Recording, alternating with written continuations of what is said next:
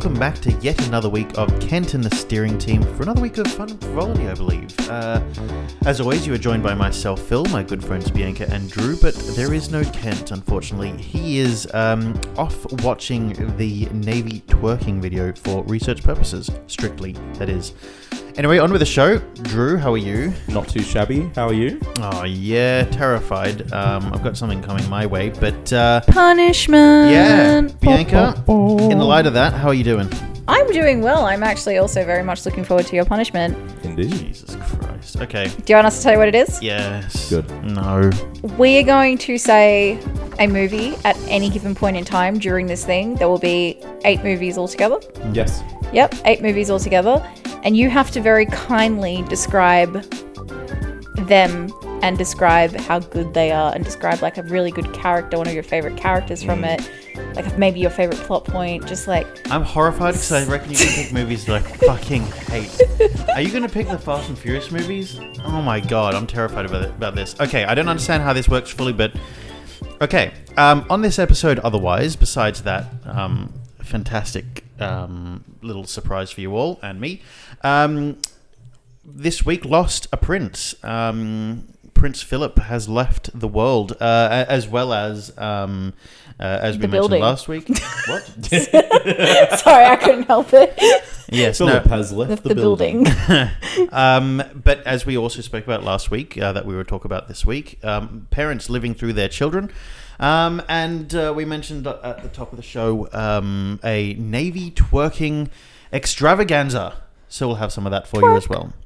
Should we start off, team, with the Prince? Yes. Prince, the man formerly known as Prince Philip, because he is no longer now. Prince Philip, he died former. at the former. He died at 99. He didn't make it to the 100.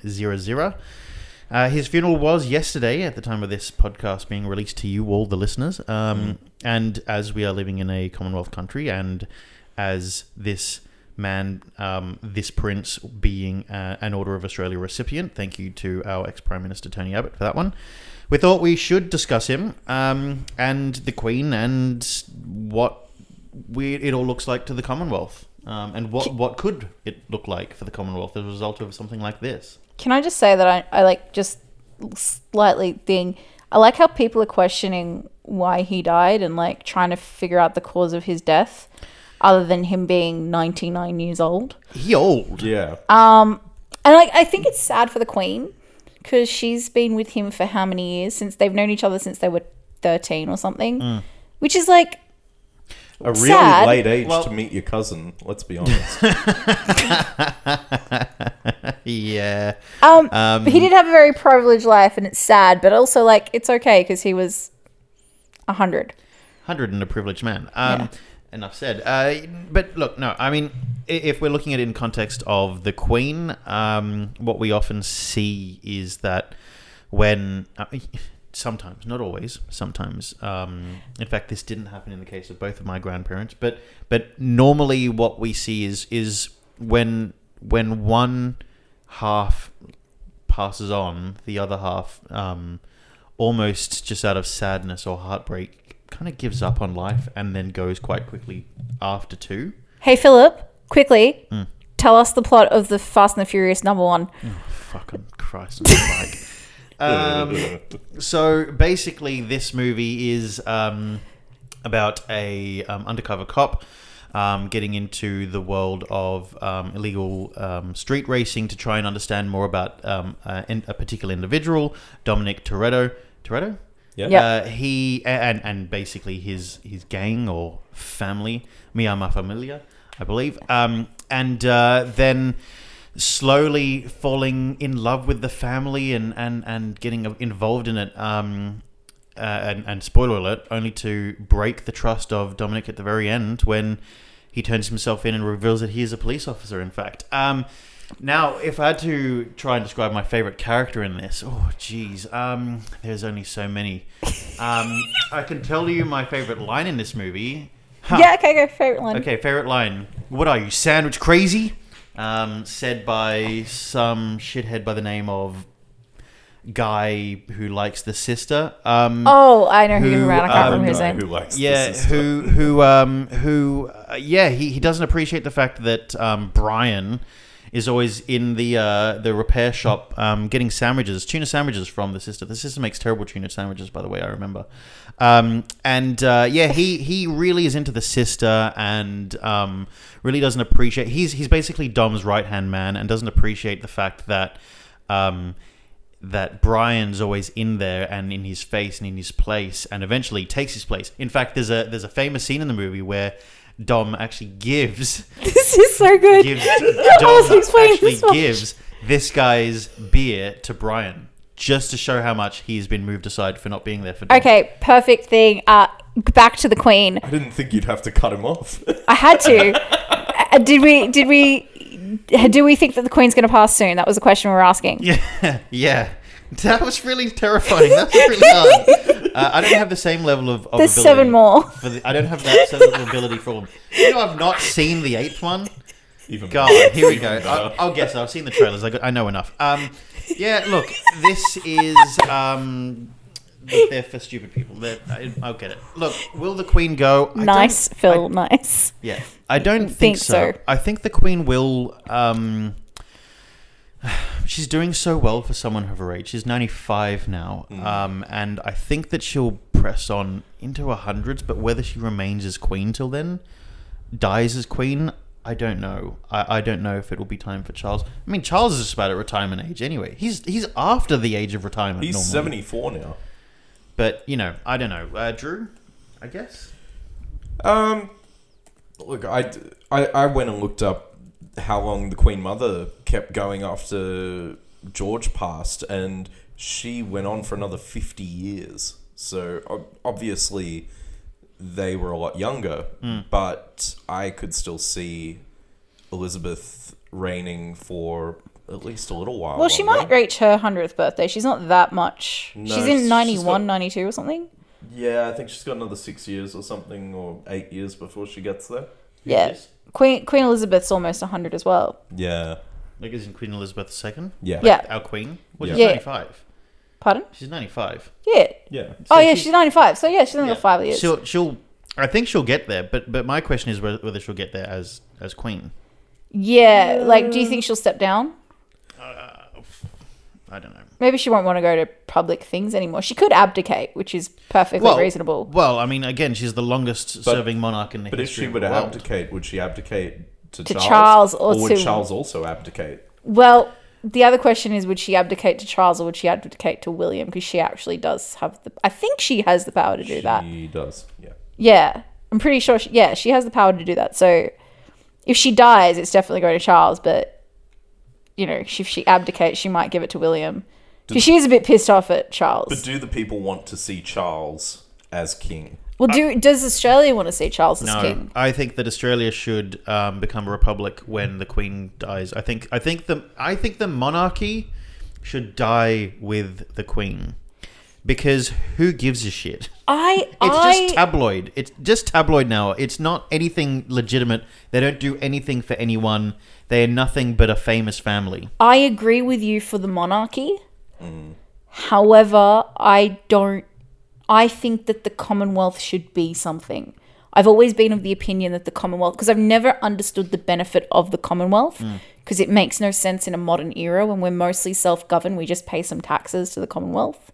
We're basically if we paying were- for the rights to bear the name of being a Commonwealth for something that we don't want to be a Commonwealth with. But if we paid for the Commonwealth Yes. and we used that to make ties with Canada Yeah. and England and New Zealand in ways of like, Yes. we actually benefit with visas and programs and Which we don't at the moment. we don't benefit at all from the Commonwealth. When the government when the UK government were talking about Brexit, they were talking about one of the big things that they could do now, which is bullshit. They could have done this at any stage. One of the big things that they could do now is work on trade deals with other countries within the Commonwealth.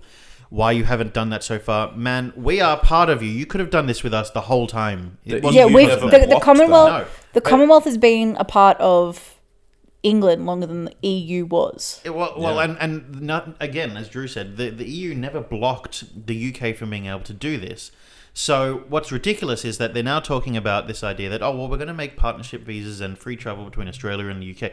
Why hasn't there been that before? You shouldn't have to do it as a result of Brexit. And also, that's compared to free travel within Europe, I think that's actually second rate for the UK. But anyway, I just think it's stupid that we're only now maybe considering this, and I think it's too little too late. But Forget the monarch. both ways between the UK and Australia. Like, I know people who've come here from the UK, and because we have shitty visas, they can only stay here for a year or two, and then they meet their partners, and then it's hard. I mean, for you, Phil, Yes. That's the situation you're in right now, kind of. Correct. But like, It makes no sense. It makes no sense that if we are supposed to be the one Commonwealth, which is literally what the word means, why the fuck can't, I mean, in this case, Sarah just come out here and be like, yeah. I'm a part of the Commonwealth. Yeah, I mean, Have me. Yeah, look, it's a bit like there's things like NATO, there's things like the EU. There are things that are already in existence. I know that NATO works differently, and it's not for the same reason.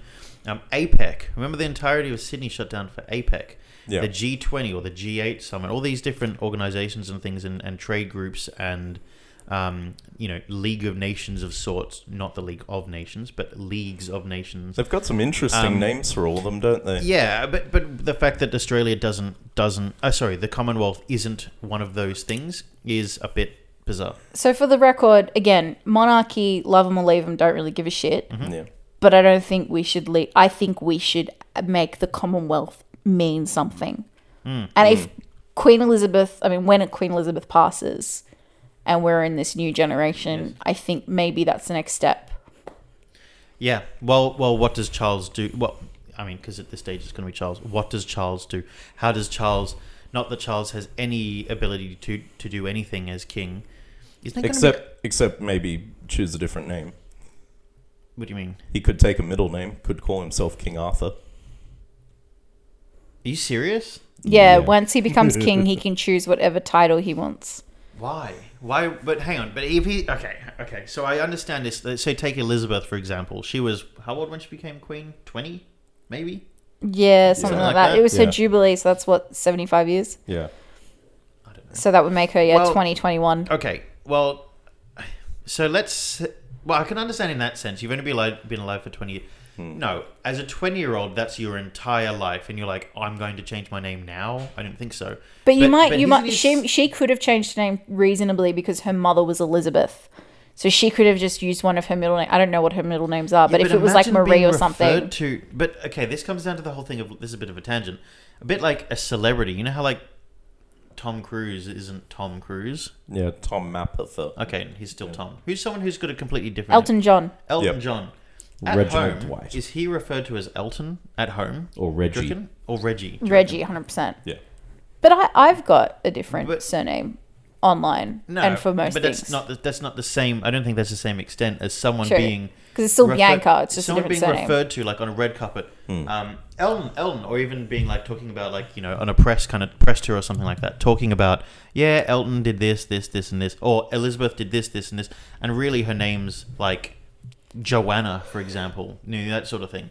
But take Charles, for example. His whole life he's been Charles, and then suddenly he's going to be referred to always as, in every public setting, as King Arthur or something like that. Imagine being like, nah, stuff that. I want to be known as who I've as Charles have earned that right. It's up to him. Like, of course it is. Yeah. But imagine him going, nah. You know what? In this second, I'm going to decide that I'm going to be Arthur. At the age of 70 something. Suddenly go by a different name. I think it's crazy, but the reason why it was created was because they just had used the same 10 names over and over again so that they could change if they wanted to. Not everyone chose to do so, but he could if he wanted to. Absolutely. The handy thing about using the same name over and over is you can make slight alterations, like Too Fast, Too Furious, of which Philip is going to give us his favourite scene in the movie now. Well, quick plot summary. Obviously, we are now following... as I believe it's a now removed from the police force Brian guy who he gets caught up and it goes horribly wrong for him. Oh, no, is it a prequel? No. it's a sequel. It's a sequel. It is a sequel. Yep. No, I was just questioning that out loud there. I'm not actually that confused, but basically because he's now out of the police force, he then gets arrested and then is brought back in, I guess, as a police officer to do. He gets undercover. promoted, Phil, very fairly. He breaks the law and then he gets And promoted. he gets arrested. And Makes he gets, complete and then sense, he gets remember? Promoted into being this guy. How who's much now do you ahead of love that plot line? is ahead in this task force to try and uncover another illegal street racing linked ring by doing a job for this this like boat stealing guy who owns his own private lot. What's the word I'm looking for? When a car gets towed somewhere. Tow truck. No, but when a car gets towed into a thing, Junkyard? impound lot. Impound. With boats. He's a boat stealer guy. And so to do this, though, he goes, well, if I'm going to do this, the guy that he's linked to work with, my favorite scene is in the whole movie is when the two scenes. One is Tyrone. Is it Tyrone with him? Tyrese. Close enough. It's two favorite scenes. Yeah, one of them is Tyrese. Too always Fast, Too Furious. One of them is Tyrese Two always favourites. going to one of the opposite guys, one of the other guys racing to get the contract, and always calling him, "Hey Fonzie." You know that? Who always says that? Yeah. He also steals the guy's lunch all the time. He's always eating lunch. Have you noticed he always eats in every movie he's in? He always eats lots of food. Yes. It's in the trailer too. I was actually watching My that the other other day. favorite scene though is Brian trying to vet his potential partner and talking about all the different things that he should do. What should he do for his car? Should I use the like N2000 part or something like that? To which the guy goes, N3000. He goes, doesn't exist. I get to pick my partner. And so then he goes and picks Tyrese, and then they have a big little scrap on the floor because Tyrese has an ankle bracelet on his foot and doesn't want to ever see his face again, and then decides he's going to sign up and be part of it. Excellent. So Queen Elizabeth and Prince Philip have been together for a very long time. It is very sad. It's absolutely sad, and I think John Oliver put it best to wrap this up. It's difficult when a 99-year-old with such a checkered moral history leaves us. Indeed. How do we view that? Goodness. Well, we'll come back after this commercial break to listen to more of Phil ranting on about Fast and the Furious and R.I.P. Prince Phil. Don't you know, jump it up. You've got to jump it up. No. You're getting the lyrics wrong. Ever find you're constantly correcting people as they mess up the lyrics? Or maybe you're the embarrassed culprit. Whatever the case, we have the solution for you. Introducing the Lyric Master 9000, a new application for lyric correction. With this program, you can change any song's lyrics to become whatever you think they are. No more getting lyrics wrong. With Lyric Master 9000, the lyrics will always be right, no matter how you sing it. Available now on PC, CD-ROM, and 6-stat floppy disk. Don't you know, jump it up. You've got to jump it up. Alrighty, and we are back. Now, we mentioned last week that we wanted to talk about parents living vicariously through their children. We talk about this because throughout last week we were just having a discussion amongst ourselves off air, or in fact not even during recording times, basically of kids that went to like our schools. I don't have any examples of this because my school was pretty boring, but Bianca spent a year at a performing arts school and Drew spent a year at all his high school years at a better school than ours. And Munch. Did your school have food tech? Yeah, every Mine school had mine food didn't. tech. Yeah, but Drew Mine didn't. Why But not? Drew, you had Yeah, but you guys went to Rome, so shut up. Well, I didn't go to Rome. Yeah, but you went to Canada. So went to anyway, Canada. yeah. Anyway. we're having a discussion Anyway, about on with the show. precisely. We're having a discussion about seeing examples of this in our own lives. Yeah. I don't have any examples, but Drew, obviously, you have examples. I want to hear an example from you, then Bianca, I want to hear an example from you. Wait, before we hear an example, Yeah. Fast and Furious 3. Oh, okay. So Tokyo Drift. This one is one where the whole kind of franchise takes a massive step sideways. Obviously, the second one didn't feature Dominic Toretto at all. I guess he hadn't become, as in Vin Diesel, hadn't become a massive part of the franchise fully yet, or taken control of it yet. So He's off this, making Triple X. yes, he was often making instead of making one shitty Chronicles movie, of Riddick. No, not shitty movie. Sorry, instead of making one brilliant movie, instead of making one shitty movie into a series, he chose to return from said shitty movie to make a fantastic franchise in Fast and the Furious. There you go. You didn't let me finish, Bianca. God, Doesn't it still technically call the first film a shitty movie though?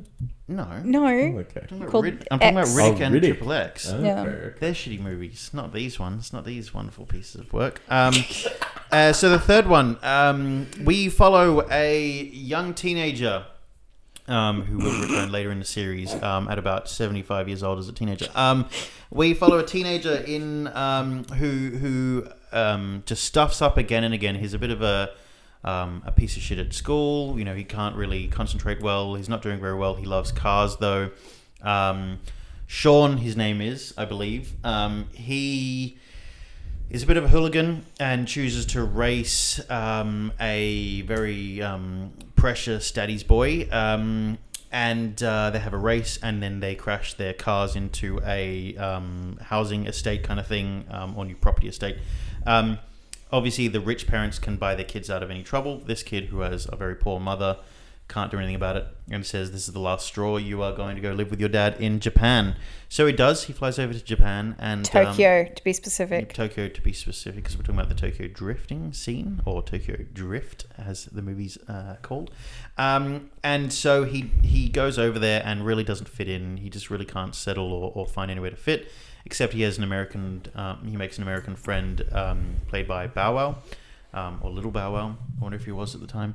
And so, anyway, they get into the scene over there. Things aren't going well. He's making some friends, slowly getting into this scene, and then he does what he does best and tries to race the Kingpin at the school, or DK, Drift King. And then it goes horribly wrong for him because he doesn't know how to drift, and he thought it was like a drag race like they do in America, or like he was used to. So then they get into drag racing, and he gets better and better and better and better. They do a little bit of touge. Don't know what touge is, do you guys? That's when you drift down a mountainside like they do in the movie, and they show the shot going through the phones and everything. Yeah, those flip phones, which, because this movie takes place between the sixth and the seventh and the eighth movie, We're technically antiques. technically antiques, but they did that because they were really clever. I just think it's an alt universe where It's Japan Drew, is No, behind. Drew. No, it's not No, an alt Drew. universe. This is them being clever. It's being really clever. Yeah, really clever. Let They're him just go. throwing you off. They're just throwing you off.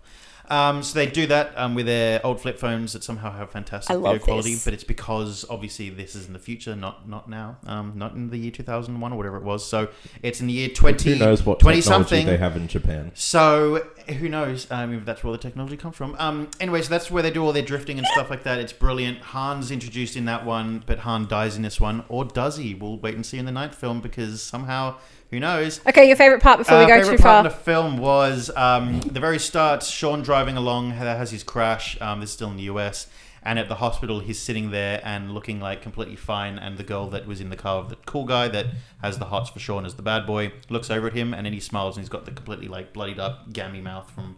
It looks revolting. It's fantastic. Yeah, that is gross. Okay, Drew. Yes. Examples of parents living vicariously from your life. Go. So I got a cracker of an example. When we moved into high school, we were all excited to join the rugby team, and there were a number of new students, and one of these students joined the team, much to his own annoyance. I think it was very much to fulfill the desires of his New Zealander father, who is a bit of a rugby tragic, and just I don't know if his dad made him or if he felt some compulsion to please his dad, but he joined the team, and he made no secret of the fact that he hated every second of it. So his misery and his inflicting his misery on everyone else just made it a very poor environment. So he got made fun of quite consistently, and after 2 seasons, he eventually quit. So he was just there for his dad. Pretty much. And was his dad like egging him on and...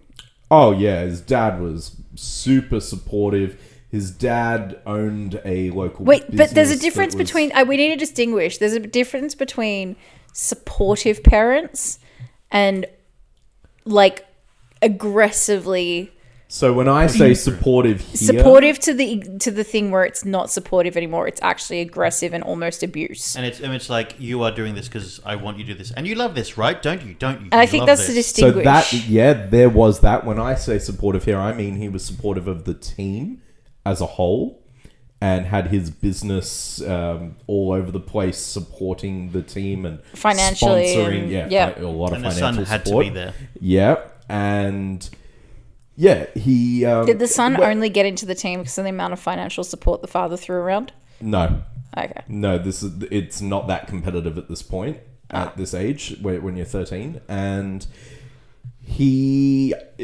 could see he just hated it. And after a couple of seasons, he finally quits.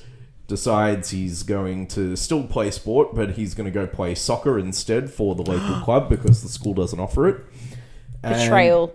And then, I love stories with good betrayal. And then his father still rocks up to training every week, even though his son no longer plays, and still rocks up to the games every week, still supports the team. Was he while- supportive or a pedophile? Supportive. Okay. Are you Alleged sure? pedophile. Dead certain. Father adores the game, like loves rugby more than life itself. Was it that the son didn't like the uniform or something? No, he just. I mean, didn't- boat shoes can didn't- get tiring. I think he just didn't like playing a contact sport. Maybe. But It's a boat shoe sort of sport, isn't it? I love it. But yeah, basically his father would keep coming to the rugby games while his son was playing soccer about 500 meters away, 2 fields over, and would never watch his son play soccer. Would rather stay with us That's and really watch us play. sad. Like, That's just showing like, you're dead to me then. yeah, that's really Kind sad. of felt that way. Like, so my parents, my brother and I were actually talking recently about how our parents never came to anything. Like, they were the complete opposite, unless we asked them to. But most of the time, we didn't actually want them to be there because Yes. they were annoying. Yeah. I remember the one time my mum came to anything that I performed at, which was a school play, which I was, after the show had finished, all the teachers came up with me, like other mothers and parents came up to me and were like, you were so good. You did a great monologue, blah, blah, blah. I had to get changed on stage, so it was quite daunting that I had to be on my bra on stage at a Catholic school. I think about that now sometimes and I'm like, that's weird. And then I did all of Not this. really. I mean, Yeah, true. I did all of this. I was very proud. My mother comes up to me and I'm like, everyone else has complimented me. My favorite teacher was standing next to me, Mr. Jacobs, and he's just said, you did a great job. Good on you. And my mum comes up to me and she's like, oh my God, Bianca, why did you wear a fluoro yellow bra? Really?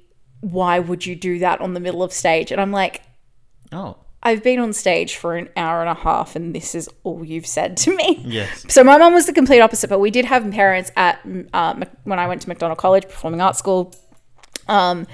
It was really oddly competitive, but everyone was very nice to each other, but it was also kind of like pressure.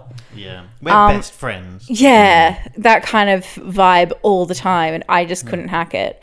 Because I'm not that kind of person. If I like you, I like you. If I don't like you, I don't like you, and I don't hide that much. But there was one girl who her parents were like they had like a Rotary Club kind of thing where parents would like constantly buy donations and pay things, and like Yes. these parents were aggressively like used to make financial donations. I remember there was like a newsletter that kind of said not how much, but like said which parents donated that week, and their names were on there every single week. And the girl was legitimately a good singer. I'm not saying that she wasn't a good singer. Like she could sing with like Christina Aguilera. These people often do have talent, though. It's just that the parents milk it for all it's worth. Yeah. Oh, yeah. Right, where it's, And she got like aggressively pushed into this, and I don't know if she wanted it. I think she enjoyed it, but I don't think she wanted it as much as her parents wanted it. But she got cast in everything, and if she didn't get cast in everything, her parents were definitely at the school asking why she wasn't cast in everything. And I'm sure she heard it too. Like, why didn't you do better? Yeah, kind of stuff. I don't know what happened behind the scenes because like, she was quite private about all that stuff. But I know Probably that with her good parents reason. kicked up stinks with teachers a lot. Well, And then at the end of the day, I've still got her on Facebook and we're friends. And like she's never done anything in music, never done anything with singing. She's just like a mother of two, got married young, and that's it. well, now to be clear, we're not just saying that all examples of this are bad. You know, just like the news, we kind of are more drawn to the negative stories and that sort of stuff because, you know, it's more exciting. It grabs you more. But look, there are good examples, and maybe you know some. When I say good examples, positive examples. Maybe you know some positive examples. Maybe you know some negative examples. If you don't worry. The world of fame and fortune has you covered comprehensively. You know, if you heard that, someone was giggling along with us outside the room. So fame and fortune have us covered. We have big-time parents who we view as those that push their kids into acting or music and just outright take advantage of them. Such as all the parents from Dance Moms Yes. and Exactly. Honey Boo Boo and what have you. Exactly right. You know, Yeah. pageant mums. So there's big-time parents. There's sports parents, so those that will stop at nothing to see their kid hit the big time. We saw that from Drew's example. We saw big-time parents for Bianca's example. And then we have pageant parents, just an extra situation there. And Honey Boo Boo, but as I wrote here as a note, just as an example, Honey Moo Moo. So I don't know. I'm really sorry for this tangent. I have to say it. Honey Boo Boo's mom was like, so I watch a lot of E! News thanks to my mother. Honey Boo Boo's mum was dating a man who molested one of the daughters and then got put in jail with it. And then she was still talking to him and everyone was like highly critical of her because she was talking to him while he was in jail. And so to distract everything, she went and got lap band and she lost a fuck ton of weight. And then everyone was saying how beautiful she was. But unfortunately, her head hadn't lost the weight. Oh. So she had, like, you know how some people, when they lose weight, their head doesn't lose weight? Also, Yes. she became a bobblehead. She still had, like, that giant neck on a really skinny body, and it just looked so weird for a See, while. that requires some fitness to go along with that. Well, that requires surgery, to be honest. That what happened to her. She needed someone to, like, get her neck tucked and all that kind of stuff, and I don't know. But anyway, Honey Boo Boo's mom is just really fucked up. Well, let's hear some examples. Drew, I want to hear from you. Whomst is your example?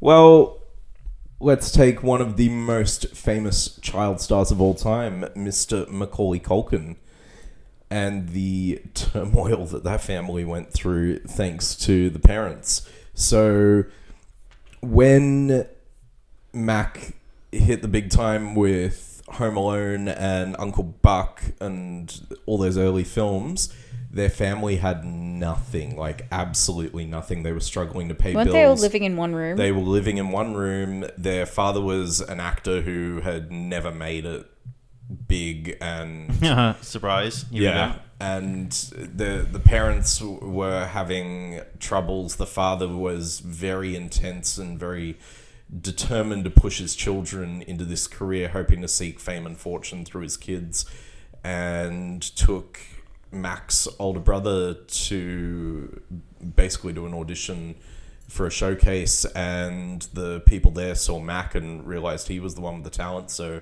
the father stopped grooming the older sibling and then just went into training up Mac, and then basically he was taking all the money from his kid as Mac, and then Kieran and Rory started acting. And then as the parents were separating a few years down the road, they were fighting for custody of his fortune, not of him. And that's sad. Then he divorced them and took his fortune with him. Didn't he also like take his siblings out? Yeah, didn't he adopt the siblings? Yeah, so Not adopt. He was emancipated, so he had. Macaulay got emancipated. He basically took control of his finances away so that his father couldn't get any of the money. Good. And then used the money that he got to help bail his mother out because his mum was basically broke from all the legal fees thanks to the dad. So he took care of his mum. She was also Then- fighting over the fortune, so... Yeah. Then took care of Kieran, and then him and Kieran got custody of Rory Yeah. and got Rory out of there. Has Rory been in anything else since Signs? Yeah, he was in a show recently. I was going to say, he was in something recently, and I can't remember what it is. The Stephen King thing, I think it was. What was the big Stephen King crossover show? The Dome. No. No, I know, It's the like one the that was whole more Stephen recently. King universe. Yeah, the more recent thing. I Yeah. can't remember what it was. Well, it was on Fox not long ago. I can't remember what it was. But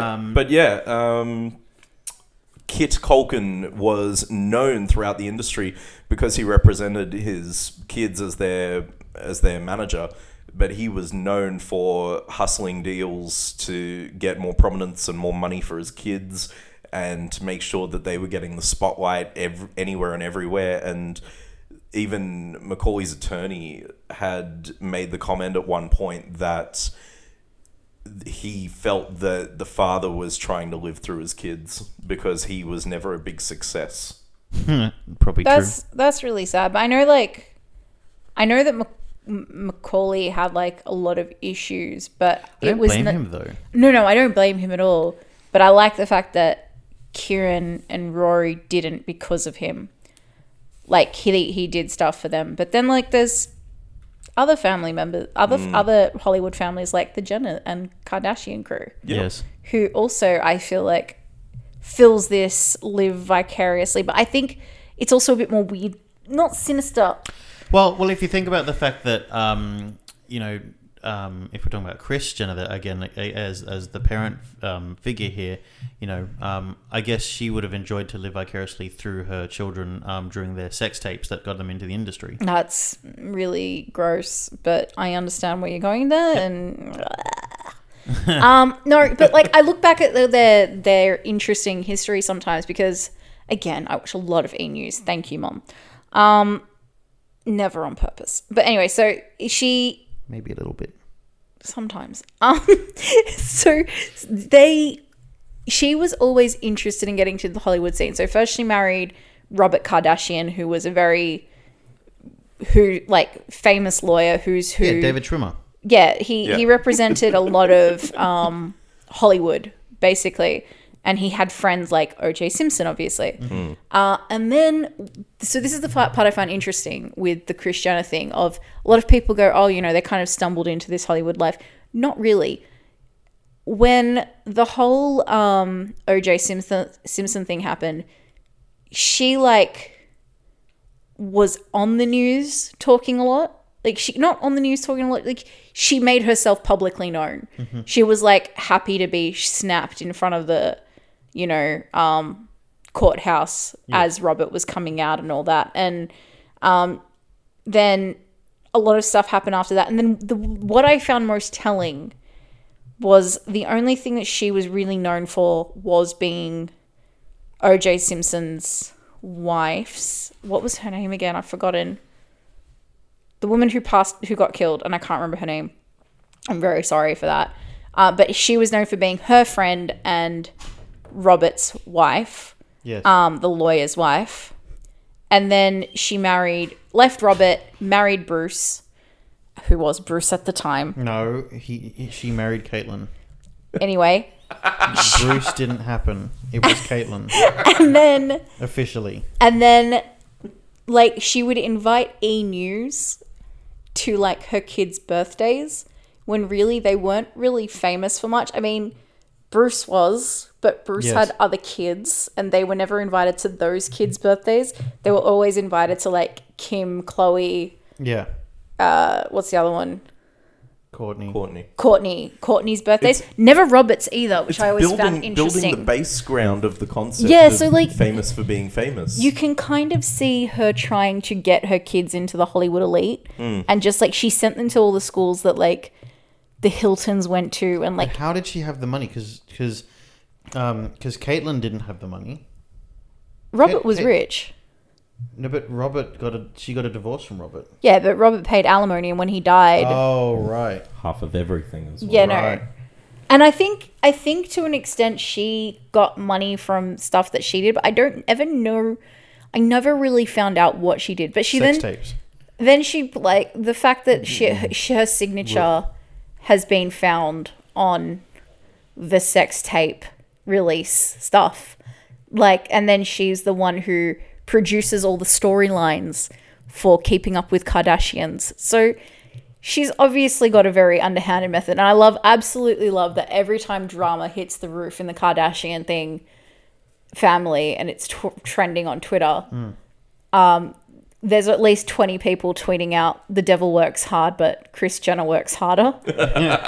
Fantastic. And I absolutely love it. But she's basically, she's the storyteller of the family. Every drama that's happened, she has guided the narrative. Did she not get Kim in to be Paris Hilton's assistant or, something to do with fashion? Yeah, so she was friends. So Kris Jenner was friends with Paris Hilton's mum and Paris Hilton's aunts. Yes. And then once their family took off, because I watch Housewives, and Paris Hilton's aunts are main characters on the Housewives of Beverly Hills. Basically, once Kim's career in the Kardashian empire took off, Kris stopped talking to them. She was like, no. But she was a part of that whole Real Housewives of Beverly Hills scene, but she never shows up, which is also why, this is a long tangent, but Yolanda Foster, who I can't remember her last name now that she's divorced David Foster, who is the mother of, what's Zayn Malik's wife's name? Bella Hadid. Yeah. Bella Hadid and Gigi Hadid. The mother of Bella and Gigi Hadid. She was also, that's why Bella and Gigi are good friends with Kylie and Kendall, because their mums were best friends, like really close friends, because they're all a part of the same circle. Sad. But she doesn't talk to the Hiltons anymore. But it's basically, she did it all for fame.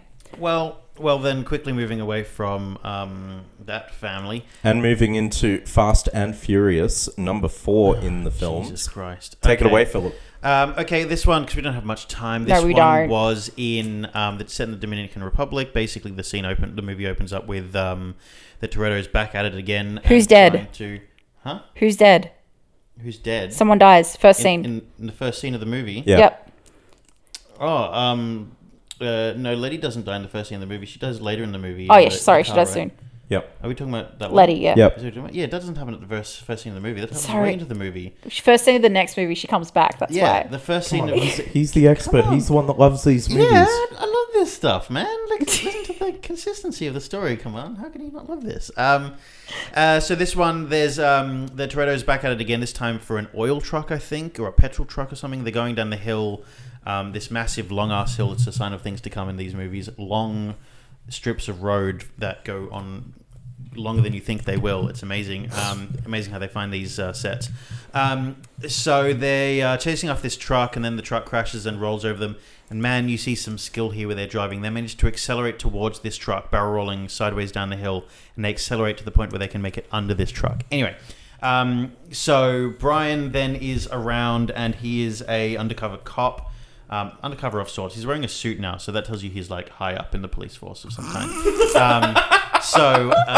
And he's doing rooftop chases and stuff, but then the Dominican Republic, and he's then chasing this family into the Dominican Republic, and after them just trying to investigate what's going on. It's all about smuggling things over borders, because at one point there's a scene where they're chasing the cars in through cave systems to cross the border with like all these like super modded up cars and stuff. It's fantastic. What you'll start to notice in this film is that the movie starts to move away from fast cars or like hotted up cars. So the Fast and Furious no longer really is about the cars so much anymore. But that's okay, because that's this is a proper heist, though. Yeah, this is a stroke of genius. Comparatively. Film. Yeah. But the biggest part is the main villain of the movie, the main antagonist of the movie. Letty drives after him, and then he crashes into her car and barrel rolls it, and then quickly turns around and drives straight at it and like crashes it, and it catches on fire and explodes, and like she's over and out. She's like, she dies. And that's the way the movie finishes, because the next one's all about a funeral at the very beginning, but then she comes back alive. We realize she's alive at the same time. So you were also just going to tell us about Agassi. Yes. Back to this thing. So Andre Agassi's father, Mike job. Agassi. My favorite scene, by the way, is the scene where they accelerate at the truck rolling down the hill and they I accelerate figured that underneath much. it. You went it's into a detail. wonderful scene. So anyway, Andre Agassi's father, Mike, he's an ex-Olympic boxer from Iran. Now, Mike was a really hard man to please. From Andre's book or biography, there's a part where he talks about how when he won Wimbledon in 1992, instead of his dad congratulating him on winning, the biggest tennis tournament in the world, all his dad had to say was something along the lines of that he had no business losing the fourth set. Something like that. But also, Andre, you could tell throughout his time in tennis, started looking more and more uninterested and almost bored of what he was doing. He was massively successful, 8 Grand Slam titles, or eight titles. But you could tell he was kind of getting worn out by it all, and it probably took its toll on him. He was successful, and his dad, I guess, was a success in doing what he was doing, but it really took its toll on his son, who didn't really, feel the passion of it, I guess. That's really sad for him. I mean, a great... But would he have been as good if his dad was pushing him as hard as he would? Who knows? But is that all risk But worth I think taking? that's the sad... That is the sad thing. part. What if they had a choice? Maybe Agassi's passion was not tennis. He was good at it. You can be good at something without having your passion. Maybe he wanted to do pottery. Maybe he wanted to do pottery, and no one was there to tell him, go do pottery. Kyrgios is an example of someone who his passion is basketball, but his parents pushed him into tennis. He doesn't want to be playing a sport that is so on your own and so isolating like tennis is. He wants to be in a team. He wants to be in a team, and he wants to be. And he's tall. He's got the body. He's got the physique to play basketball, but he plays tennis. He could be the world number one now, but he doesn't have the temperament, and he also doesn't give a shit because he would rather be playing a different sport. But it's too late to be a success in another sport. Yep. It's too late for him to train. It's too late for him to get into that thing. Again, parents. And he didn't have a choice. Yep. Yeah. But look, on the topic of tennis parents, we can't forget one of the most notorious ones from our childhood, bloody Damir Dokic. Absolute menace who, over the years it's come out about just the extent of how he physically and mentally abused his daughter, Yelena. Even as far as in June 2009, where he threatened the Australian ambassador to Serbia with a hand grenade and got sentenced to 15 months in prison. This is terribly racist, but that's very Serbian. You don't let me play. I bomb your country. I can say this. I'm Wog. I can do the accent. But that's definitely something a Serb would do. He still had to... He tried to appeal, but he wound up in prison for a year. He got out in April 2010. Oh my god. But he also, we can't say it's all alleged. We believe allegedly that there was some stories that perhaps he was beating his daughter as well, for lack of results or what, but I don't know. But there was some stories out of that. But that almost, it's not, this guy's not as bad, but if we're talking about jail time, bloody tennis, what the hell? Such a cesspool of shonky parents. I think because it is probably so isolating. Yeah, but the parents, come on, guys, you guys aren't on the bloody. You just sit on the chair. Is this why we didn't bring our parents to tennis? Yeah, but no. But what I'm trying to say is the fact that in tennis, in basketball, if the team plays badly, as well as your parents being going, "Wow, you played shit last night," but your team played even worse. Yeah. There's someone else to divert the blame to. Whereas in tennis, it's just you. That's true. I was going to mention John Tomic, basically the dick that used to tend. He would turn down people like Leighton Hewitt just for a hit out, practice basically, saying that my son's too good for you, so no, it's not going to happen. John. What's Tomic's son's name? Bernard. Yeah. So Tom is I John. don't follow tennis. That's fine. John is a shithead as well. But let's get to our what the quote. Yes, do I have to do any more films for this segment? Quickly do number 5. Number 5. Okay, number 5. We get introduced to Dwayne Johnson in this one, I believe. We're dragging a safe around a lot of a Rio. South American country. It's Rio, is it? Yeah, it is Rio. Yeah.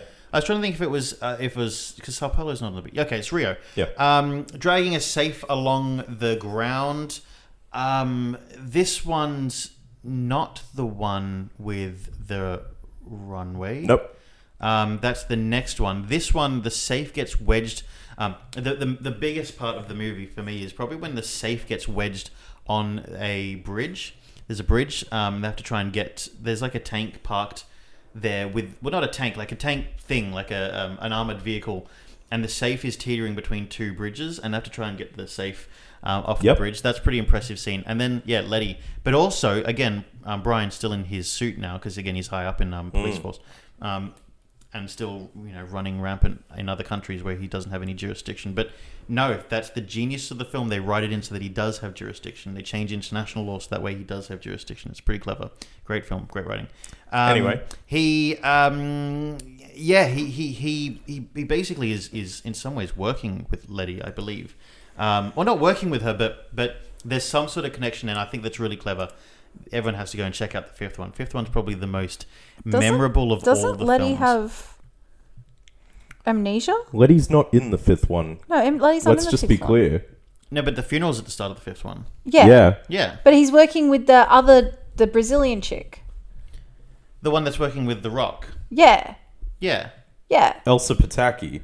Yeah, but Chris Hemsworth's we wife. start hearing rumblings of what Letty is throughout the fifth one. We don't see her because she's dead, but you start to hear about her. Wow, you know more of these films than I do. I listened to a commentary of the films while watching the films. Okay, what's your podcast? That's intense. Yeah.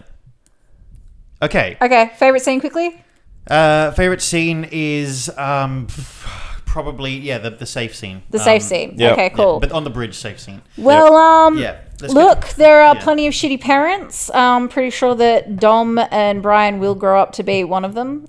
Some of them, seeing as they're always fucking up everything else. Oh, Brian will be Brian will be an amazing a dad. wonderful parent off screen. Yeah.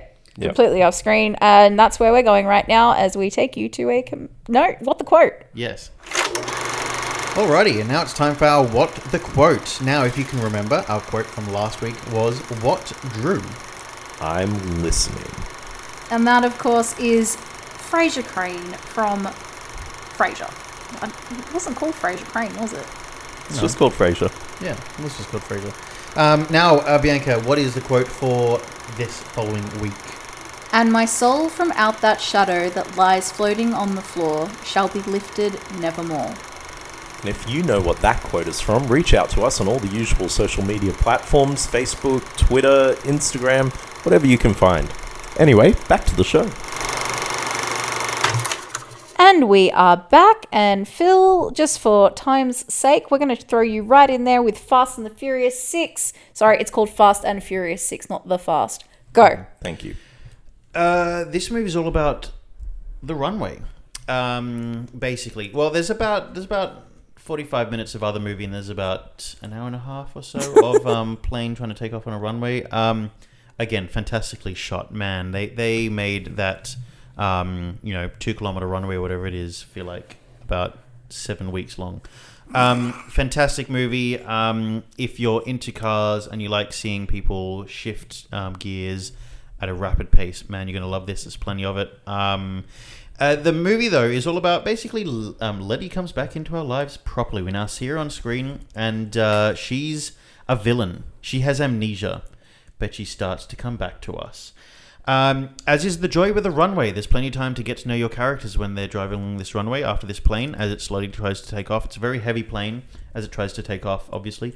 The Rock is in there, and The Rock is after them as well, but he's soon to be our friend. But we'll leave that one for the next one. My favorite scene in this one, probably Brian's panic in chasing after the aeroplane. Just there's a certain part where he looks completely panicked, and it looks a bit ridiculous, but he's on it. He knows exactly what's going on. He's panicked, but he's concentrating. Watch it. So just quickly, someone has calculated that they were on the runway for 13 minutes. Yeah. But if you think about it, if the runway is 7 days long and that plane's going as fast as it can, it's about right. So someone calculated that the average speed to get takeoff is 120 miles per hour, which is like 193 kilometers an hour. So 2 miles every minute, 26 miles, 42 kilometers is what it should be. It's about right. Yeah, That's about the average length of the runway, though. pretty much. I mean, this film's pretty accurate. That's Just wait till we get to the 7th one. You're going to hear some accuracy. what's the detail? What's the how long? Like from here to where is 42 kilometers? A long way. Yeah, that's pretty far. Anyway, let's go. Let's get into it. So Yes. basically, if you've been living under a rock or not in Australia, you by now have probably heard of Twerking-gate. It's now been trending on the news for a couple of days, in amongst obviously Prince Philip's funeral and everything like that. But basically, at the launch of a Navy ship, the HMAS Supply, I think it was, there was a celebration with like a Navy. Well, the Navy was basically trying to engage with the local community, and they hired some some local dancers. So supply and demand. Drew. So the dancers were called the 101 Doll Squadron and were scantily clad, according to some disapproving Twitter users. And the whole act was deemed inappropriate for the audience, which was supposedly, allegedly, the Governor General and the Chief of the Navy. It was organised by the Department of Defence events team, and it was to launch the $2 billion ship, which I still don't know if the ship's a supply ship or if it's called the HMAS Supply. I'm not quite sure why they would call a ship Supply, but every article I looked up said it's the HMAS Supply. Well, because that's the Her Majesty's A ship. What's the A stand for? Her Majesty's Artillery ship. artillery ship, probably. Yeah. But like some ships are called Mary and some ships are called Douglas. Douglas. Like, why is this called Supply? I don't know. Maybe there's they've an- decided to start going a little too literal. Well, This is a supply there's ship. an albatross ship. But really, the interesting part was that the ABC reported on it, and when they put together the footage, they had it appearing that the Governor General and Majesty's the head of the Australian ship. Navy, Sorry, Majesty's Australian ship. Her Majesty's Australian ship. ship. Ah. That's a crap. Oh, that's why it's HMS Yes. in UK, Her Majesty's ship. Yeah. And we have the HMAS. Yeah, and the Titanic was the RMS, the Royal Mail ship. And if the Queen dies, it'll be his. Thank goodness they both start with H. How Anyway. convenient. Well, But yes, the footage from the ABC would have you believing that the Governor General and the head of the Navy were watching on in disdain at the performance.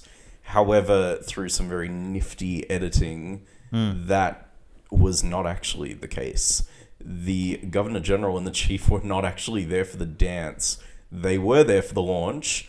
However, they missed the dance that had happened earlier in the day, so they had taken that footage and gone ahead and spliced it in with the dance. The ladies have since made a media statement saying the 101's Doll Squadron members have been under personal attack on all media platforms since the weekend, and now we feel unsafe. We are very disappointed at the ABC's deceptive editing of their video piece, which cuts to guests and dignitaries who were not in attendance and shooting from angles which could not be seen by the audience. We found this very creepy and reflects more on the ABC's camera operator and their need to sexualize these women and their dance pieces for their own gratification. Some of those camera angles they're talking about is that they got like really low and under their asses and took some very... But can I just say forward that shots. camera operators will only get the shot that they're being told to get in their earpiece by the producers. not just that. Yeah, though. no, but not just that- that though. But they don't want to be blocking the view of the audience. They're obviously going to move to different positions and not block the view of the audience present. That's Yeah. true. But I'm just saying, the thing, the Governor General is David Hurley and the Chief Michael Joseph Noonan. They definitely weren't there. They have even come out and saying like, no. Well, I just think that the timing of this is pretty unfortunate considering the scandals going through Parliament House at the moment. I just don't think any sort of...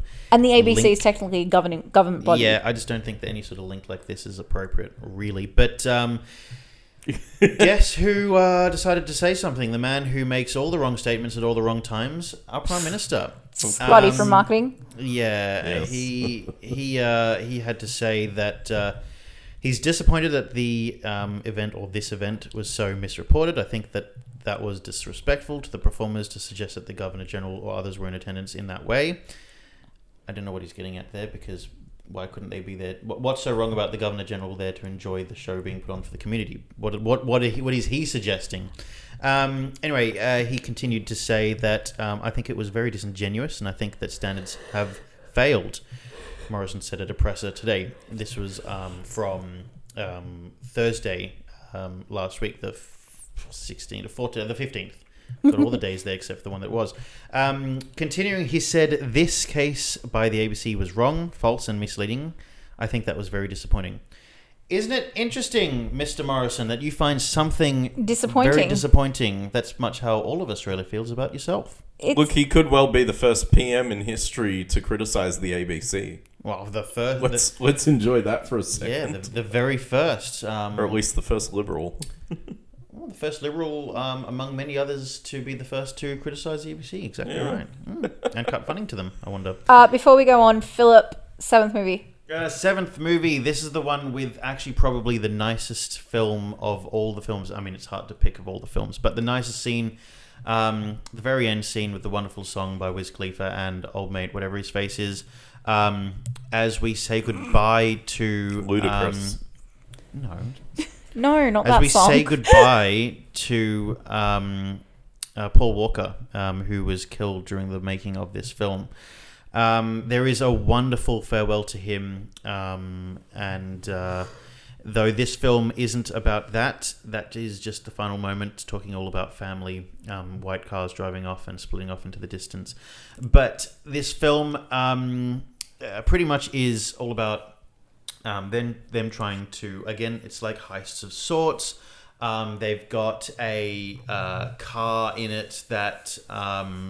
several cars that fly out of a plane. It's not the same plane from the movie that we saw. Statham is in it. Statham is in it. He's Shaw, we are introduced to. The other Shaw. The other Shaw, not Sean. We do talk to Sean, though, from the third one. Again, he's still 16 years old or 15 years old. 17. 17, okay. But he looks like he's about... he looks like he's 17. He's a very old 17, that's for sure, by about 20 or 30 years. But definitely 17. So we jump all around the world. We go and reintroduce ourselves to Han because Han has gone back to Japan. In fact, Han died between the two. Between 6 and 7, he died because between the two of them, when he's there, we go and at the very end of the third movie, that's when we see Dominic Toretto go there to try and race Sean to talk about what happened to Han, which is in the 7th movie. Which is in the 7th movie. We go and do that. And Letty's back on side now. They go to Dubai and they drive some cars. We find out Statham killed Han. We go and with some accelerating for the cars, very short running runoff speed or takeoff speed, but they do it somehow. They drive the cars through bulletproof glass in this high rise into the next building. They make the about 100-meter gap between the two skyscrapers into the next building and then do it again. It's fantastically well shot. They do it so fantastically in this movie. Just like the scene where the cars fly out of the plane and they parachute down, and then Dominic Toretto, while driving along, then drives off a cliff accidentally and tumbles down. But he's absolutely fine. There's no harm done. He's in perfect condition and keep driving. Favorite scene? Favorite scene is probably definitely the scene where they're in the Dubai skyscraper and they're trying to break in and steal the car from inside the safe on like the 100 and something floor of this building. Okay, back to Twerkgate. So Scott Morrison did criticize the ABC. There was a lot of attack under fire. A lot of people called it inappropriate, but I don't think that it's a big deal. It was a pre-entertainment thing. I don't think that was inappropriate. I just think that the timing of having a dance, it wasn't an erotic dance. That's the thing that people are kind of making the assumption that it was. It wasn't. It was just a dance group dancing. Yeah. but I just find Look at how 16-year-old cheerleaders are dancing at college football games. yeah. Yeah, that's so equally disturbing. I do just find it It's bad timing, with for what the everything government- that's going the government on. to be organising. And it is a government body that's organised, and the ABC exploited it, which is another government body, and now Yeah. this is all happening. But ABC has since issued an apology saying ABC News' original social media video about the Royal Australian Navy's launch event for HMAS Supply on the weekend featured a performance by Dance Group 101 Dog Squadron that included a cutaway shot showing Governor General David Hurley and the Chief of Navy and Chief of Defence observing the performance. This was incorrect. While the Chief of Defence was present, the Governor General and the Chief of Navy in fact arrived after the performance. Our reporting team initially believed they were present for both because they were shown in footage of the event and because a government MP had said that they were present. The video should not have been edited in that way, and the ABC apologises to the Governor General and the Chief of Navy and to viewers for this error. I don't see what the issue is. Are you saying that the Governor General was like viewing this inappropriate? Like, what are they saying? Who cares if they were there? So or a not lot of to people view on it? Twitter came out and were like, "Oh, it was really inappropriate for the Governor General and the Chief of the Navy to be there, and this was all happening." And But it's not. That's for the government are owning the wrong part of this. The government are owning the fact that they weren't there, rather than being like, "What the fuck are you talking about?" I have to say, for the thing, that this performance, I don't necessarily think was appropriate for this event. No. If I was organising this event, maybe I'd get the Army band Yeah. to Correct. come in, or the Correct. Navy band, to come in, and then, or maybe if they wanted to support locally, local things, maybe get the local school to perform. But I think that they're defending this in the wrong way. They're defending this as if saying Agreed. they didn't do anything wrong. Like, No, yeah, the dancers didn't do didn't. anything wrong. But that's it. So say that if they were there or not, what does it matter? What are you saying, audience? Turn it back on us, rather than being like, "Oh, they weren't there to see the inappropriate dance." It wasn't. I think the problem is that everyone's attacking the dance and the dancers when I think the event organizers should be like, "What were you thinking?" Because it's Correct. not. Look, it's not overly sexual. I don't think it's overly sexual. I just don't think it's appropriate. It's like Correct. it's like having a samba dancer at a funeral. Correct. Yep. It doesn't make much sense. No. No, it doesn't. It doesn't. It doesn't at all. Can we appreciate for 1 second, though, that it doesn't take away from the fact that the Governor General and the Chief of the Navy were both watching in disdain. So even though they weren't watching the dancers in disdain, clearly they were Yeah, there was disdainful something- there was about something- something in the ceremony. Yeah, there was something that was annoying them. But I think it was just generally a shitty day. Like there was from the video, it looks like they were all facing the sun and everyone was squinting having a about great at time. it. Yeah. Yep. And that sound can mean only one thing. That does bring us to the end of the show. And just before we get to our Sick Kent of the Week, I need to tell you about the 8th movie. Yes, you do. Yes, you do. The movie that I've not seen because, man, I just can't bring myself to watch this wonderful, wonderful Because you film. don't want it to end. I know I don't you. want it to end. Exactly right. It's okay, there's 3 more. But you know what? The 9th one is coming out now, so you can watch the 8th one. We'll even watch it with you, and then we'll take you to see the 9th one. We know how excited you you are. have We'll even no order you a idea. liter of cola. You have no idea how excited I am for that. Hold on with that. I don't know if I can afford that shit. A liter of cola at the cinema, that's a lot. Yeah. No. We'll in get this, it at Coles. In this movie, we see this. Well, look. I mean, let me just tell you the highlights of what I'm excited to see. I'm going to tell you what I'm excited to see. I'm so excited to see these guys on ice because they've at no other point in the film has been on ice. I'm so excited to see them on ice. I'm so excited to see this submarine car come up from underneath and shoot the rockets at the car on the surface. Man, that just scene looks so incredible. I'm also excited. I've seen some behind-the-scenes footage of them throwing a whole bunch of cars off of a multi-story car park, I believe, down onto the ground. That looks sensational. I can't wait to see that. If I had to pick a scene that I'm most excited for here, doing a prospective, I guess, I'm excited for the ice scene because that's the one kind of surface that we've not seen them driving in. We've seen them in greenery. We've seen them in deserts. We've seen him in the air even, and now we've seen him on ice. So bring it on. And you're done. Yeah, sick You Kent of the did week. it. You've done your punishment. I'm Well very done. proud of you. Sick Kent of the week. God. You're like, yeah, I don't want to talk about this again. Sick Kent of the week. Who? I think Prince Phil. Prince Phil for leaving us 2 months early before you got your letter from your wife.